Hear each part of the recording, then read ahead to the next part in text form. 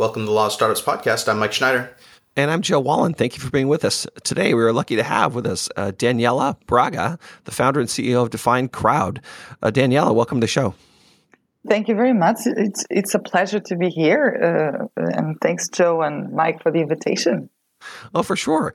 Hey, we've I think both Mike and I have seen all sorts of great press about your company, DefinedCrowd, and it sounds like you're really off to a great start. Tell us about DefinedCrowd and kind of how you came to found this company and start it, and what you're working on.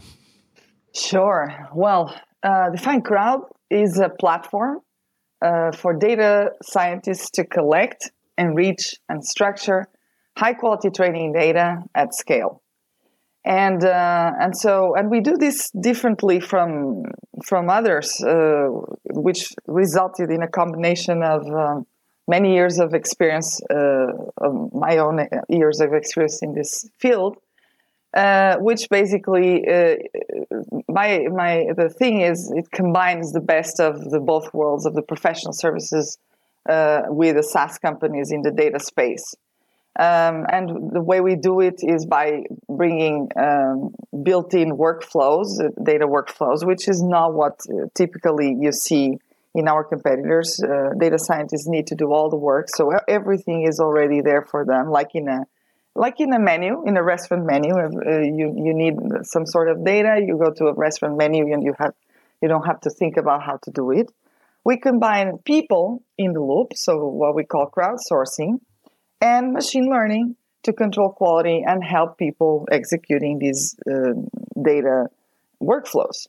So basically, we do, and because of my focus on my own background in speech technologies and natural language processing, we started very heavily serving 46 languages, multilingual human-computer interaction support. So a lot of the world now is with the way we interact with machines is what we call natural and multimodal, and so it's not anymore through mouses and keyboards, and everything is going to be through voice, and is already through voice, through language, through gesture, and all the like humans communicate to each other.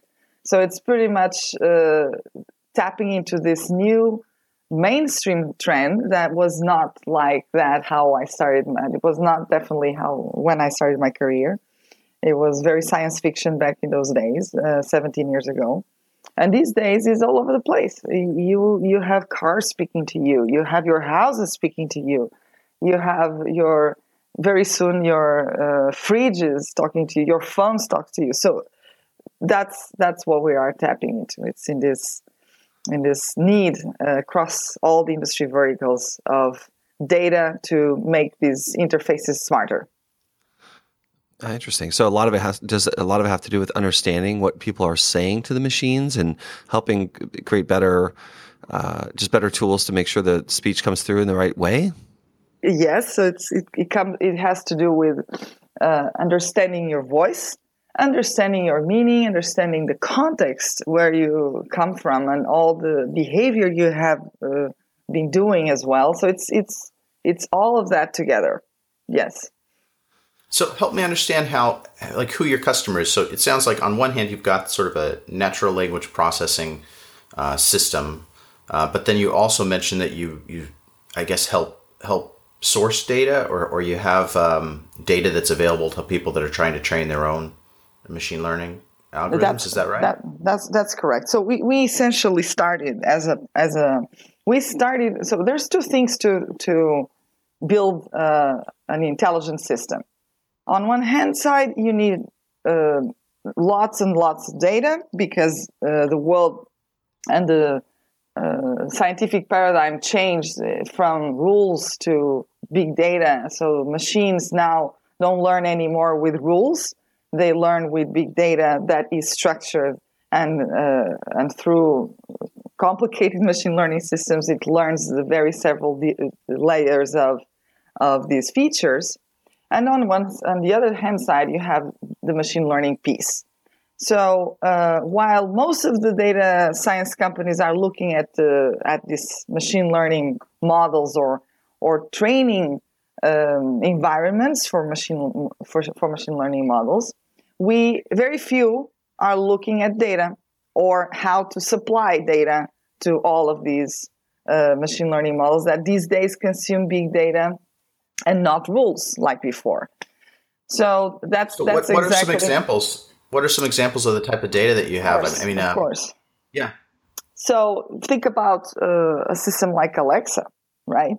And of course, I'm all around the data, the part of the voice and speech, but I'll get soon to vision, because basically what we're here doing in the AI space is mimicking the human behavior, the human senses in a few capacities, and in our case, very much in the language understanding, in the language production, and in the vision part. So we because when you hear about AI, a lot of people use it too broadly. AI is really replicating humans mainly in our intelligent capacities of communication, of motion, of actions. Not everything is really AI. A lot of things are just machine learning, which basically supports everything. So, but you asked me about examples of data. So think about a system like Alexa or Google Now or Cortana. They and these big clients, which some of them are ours. So pretty much all of them are building multilingual systems, pretty much for consumer oriented. We do work with many others who don't produce just big consumer solutions. They produce B2B solutions as well, which are frankly another area of challenge. Because consumers are, yes, challenging, but the enterprises are way more demanding in these types of systems. But basically, think about Alexa. Think about these days you can order Starbucks coffee from your Alexa at home, or play music, or make a purchase. And so in order to, each of these things I mentioned is a different domain. It's what we call a different domain. And each of these things requires specific types of data. It requires probably a good 500 people just to launch a product, a commercial product, or a skill, what Alexa calls skill. It requires 500 people saying 5 different ways of ordering coffee. Or ordering, saying, and that speech needs to be transcribed into written form, because people interact as well. There's a couple of components in these systems. You have the voice part of it, which is the automatic speech recognition. There's a text or the understanding part, which is the natural language understanding. Then you have the natural language generation and the text-to-speech, which is the voice output. So every single of these pieces, especially the first 2 blocks I mentioned, require lots of people saying variations of that. And dialects are important, accents are important, and then adding meaning to this. So after you have the voice, you transcribe it, you add structure, semantic structure. You identify, okay, this is domain, purchase, coffee. Actually, it would be, this is the intent, purchase something, and coffee would be an entity. So it goes down to this level of detail. And now think about all the domains of knowledge that our machines are helping us to execute our daily tasks. And think about, now, this is the American English market, but I want to deploy my product in Europe, where there's another 50 languages there. Same thing. You got to go from the beginning, do this again. And this is again our competitive advantage. There's only professional services providers, because they use the brute force of big manpower, using manpower and staffing companies to help, can supply the people. they can supply the platform technology to control quality, because every time you introduce people in the loop, it sounds very interesting, but it's very complicated to get people working together without mistakes and getting high quality without mistakes. And that's how, when our patent protected machine learning comes in. So you guys do, it sounds so, do you guys do the professional services piece as well? Or where you, no, but so we compare, tools, I mentioned it's a platform for data scientists not to have to interact with us the way they traditionally interact with professional services. Because the thing is, when I was myself before, data scientist, director of data scientists, and what we typically, if we couldn't do in-house, which quickly was the case, we would start in-house also to specify the process, because we would have to specify the process to a vendor. We quickly realized we couldn't go fast or quick or scaling with the scale that was required. We would hire a vendor. And typically, and in the past, I tried them all. I tried the professional services, the typical consulting companies who do everything for you, right? Everything you tell them to do. They really usually do not have enough understanding of your field. So it's a high maintenance type of relationship. You got to explain them everything. You spend hours on the phone explaining what you need. Or you go to kind of the more SaaS looking companies like Mechanical Turk or Crowdflower, where it's more the type of thing I like. It's more self-service. You don't have to talk with anybody. You have a platform there. However, you have a lot of constraints on how you want to deploy your workflows, especially because these platforms are not meant to handle multilingual data, and they don't have the right setup for that, and tools and multilingual data and NLP related, natural language processing related data. So this is what I mean by, we do bring, however, professional service providers bring in general higher quality to your product. They all have problems, but they bring a little higher quality because you have a dedicated program manager to your project and so on. Whereas in the SaaS companies, you use a product and you barely interact with anybody. So that's when I mean that we combine the best of two worlds, because we bring the highest quality, and we bring this independent approach and autonomous approach, at the same time transparent. You see everything that's going on to your data instead of just receiving a black boxed output without knowing exactly what happened to it and where did it come from. So is it like kind of like a Mechanical Turk type service, but specific to but sophisticated, yes. And with people on the platform that speak different languages and that can, so if you say I want almost like a localization or a translation type of a service, where it's like I want this data, but I want it in 50 languages, and your platform is set up to be able to produce that in a way that Mechanical Turk, you probably have to create it from scratch. Mechanical Turk, you would have immediately a couple of things, which is a typical problem with these SaaS companies. Number one, the language coverage. There's really not the scale. We have our platform right now has 8,000 people worldwide in 53 plus countries. Being, of course, most of the markets in the 43 languages, the North American markets, European markets, and top Asian. But that's exactly right. Our clients immediately, I mean, those platforms and some of our competitors, they mainly operate in the US market. They mainly operate also in very simple classification tasks, like the cat, dog, cat, dog, and the image tagging, typical examples. They really not operate in everything that has to do with language, because you got to set it up yourself.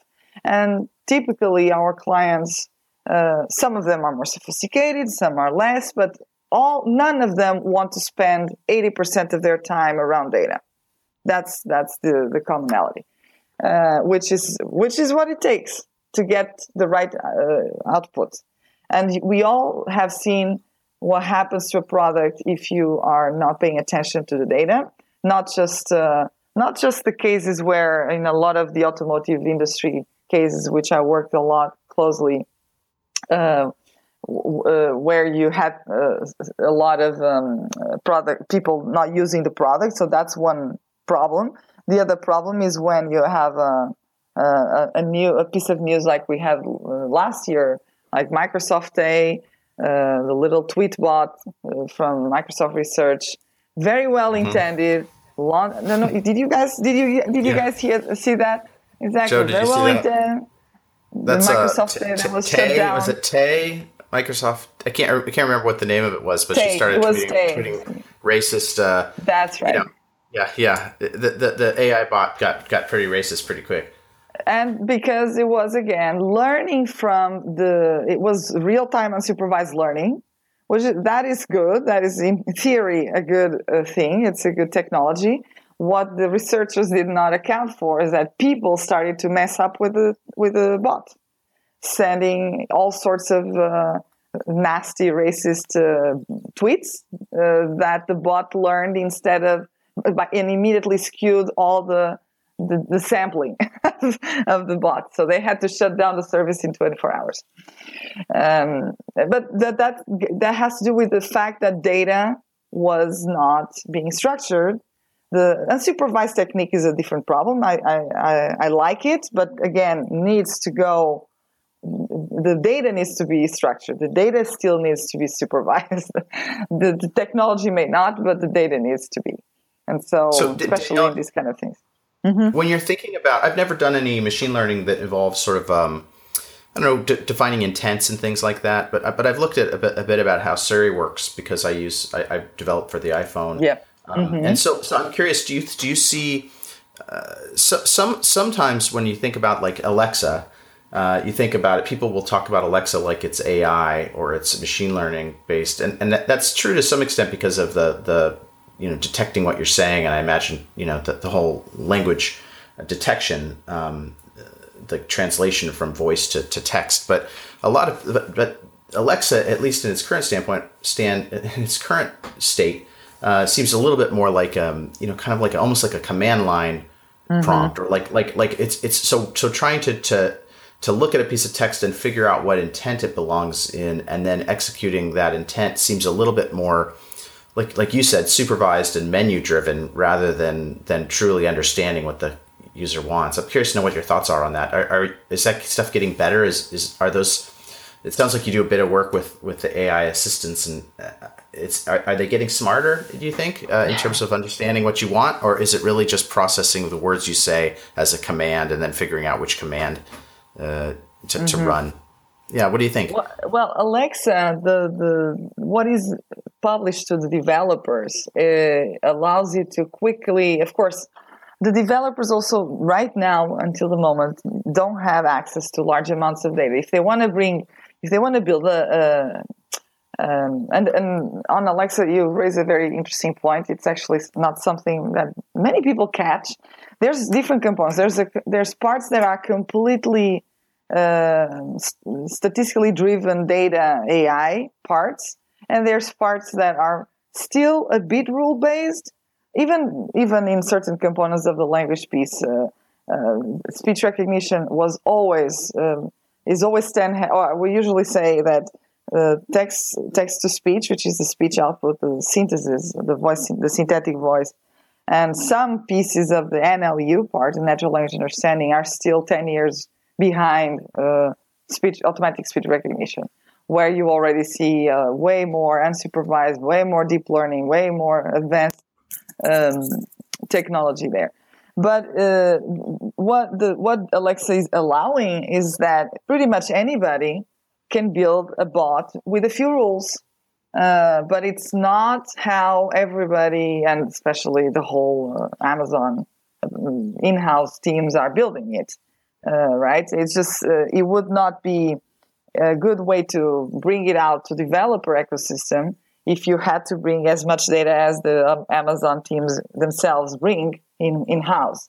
So you can already do something with it, with a few rules, and make it sound like it's an intelligent system, but it's still rule based in the way it is built to the developer's ecosystem. Absolutely. No, that makes sense. That makes sense. You can't. Everybody has to be a machine learning expert. Then you're not going to have a whole lot of Alexa skills. But the good thing about that is that because it's all in the marketplace, you can tap into a lot of skills and combine them, right? I think that's the good thing about this Alexa ecosystem. I frankly am fascinated by how fast Amazon has evolved in this sense so quickly. Compared, I've watched them rise and shine in a moment where they didn't exist in the community. This started in 2010, the first time they had an appearance in the biggest conference in the space, which is Interspeech. So yeah, it's interesting to see. I mean, Amazon's tried a number of things in the consumer product space, and like their phones have kind of tanked, and not everything they put out has been well received. But Alexa seems like it's the right product. I have at this point I have six Alexas in my house. Wow. And I'm not like a Alexa super fan, but it's just that the Dotson, for instance, are only about $30 a piece, and it's I guess it's a good product. I don't know, at least I'm not like a huge fan of it, but somehow it's managed to say, oh, maybe I should get one more, and then so I mean they've done their job on me, no doubt. Mm-hmm. So I don't know, they're definitely doing something right. But what I think is interesting about why I think Alexa's maybe more successful than some other products, even like Siri. I don't use Siri at all, but I use Alexa all the time. And I think part of it is Amazon, maybe they didn't overstate what Alexa's capable of. Do you know what I mean? Like so if you bring out a personal assistant and you tell the world, ask the assistant anything, they'll just take care of it. Like you're just setting people up for disappointment. And the first time you ask Siri to like, hey Siri, what time is the next train to wherever, and it says I'm searching Google for you, or I mean, or as soon as you start asking questions and you start getting bad answers, like more than 50% of the time, you just stop asking because it makes you feel stupid, right? Absolutely. You're like, oh, I guess I was too dumb I guess I was fooled into thinking that Siri could have answered this. But Alexa, I don't know, maybe they just do a better job of saying like, we do one thing, we play music. Yeah. We can play you a news report. We can, I mean, it just doesn't do very much, and for some reason that makes it more compelling or more useful. It's very right. You're very right, Mike. It's setting up the expectation is very important. That's why we've been more successful ourselves. We serve them all. We serve the big clients that are, like you're saying, and serving, basically producing these types of products for consumers in every domain, which is super risky. And we serve those and we are, since we're talking, I can tell you that besides our data platform that is going to be out by the end of the year, our fully baked release to market version of our data as a service platform. It's in alpha version now, and it's going to be completely out in the end of the year. We also are starting to train intelligent assistants, but domain specific to some of the big corporations that have that are in a certain domain. So basically personal assistants or pieces of personal assistants to tap into call center support and customer service support. Basically the voice part and the chatbot part. But you cannot be good at everything in language. You gotta focus. That's why, like you said, Alexa made a good job basically setting up the expectation that we only do this in this skill. We do the same. We only do this in the, let's say, energy domain, or we only do this in the navigation domain, right? We don't no one can no one can build a system like that is great without focusing in a domain and in a product. Mike, you guys there, right? I'm here. Mike and Joe. Yes. For a while, So that's very. So this is why we feel like the success of our product in the voice and speech, the voice and the language piece, is picking up so fast. As much as we handle image processing because some clients come to us and ask for image. Yes, we handle video. We have our crowd and we source it from the web and we source it from people taking pictures of their families, people taking pictures of their surroundings, people recording their voices and their families and friends' voices. So we do all of that, but it's still, interesting enough, the biggest demand is on the voice and language in the multilingual market. So we have clients in the US, in Japan, in Korea, in Europe, and we're going to be 2 years old in August 15. So it's coming. It's coming. We're still crawling. So how can people find out more? What's the best place for them to visit? And I don't know what kind of. I assume you're looking for folks that are interested in good, high quality data in the machine learning algorithm for machine learning training. Is that accurate? Yeah. Yes. Absolutely. Well, we have a trial program. If you go to DefinedCrowd.ai/disrupt. You have you can go. It takes you straight. So DefinedCrowd.ai/disrupt takes you straight to our website for the trial version. Right now, our trial doesn't have a limit. When it's launched, the product is launched, we still didn't decide, something between 2 weeks to a month. Right now, everybody is still in the trial version.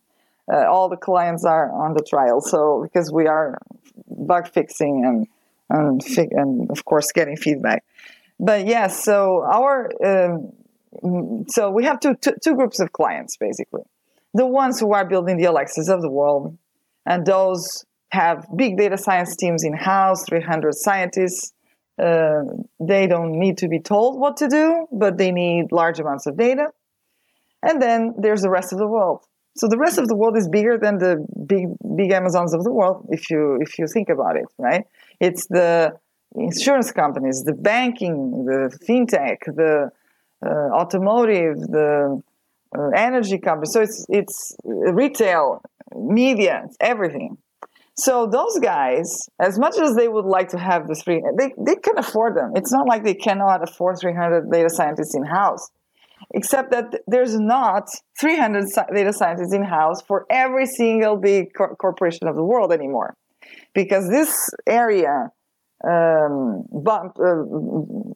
basically bumped so quickly that universities couldn't catch up with the demand of the market.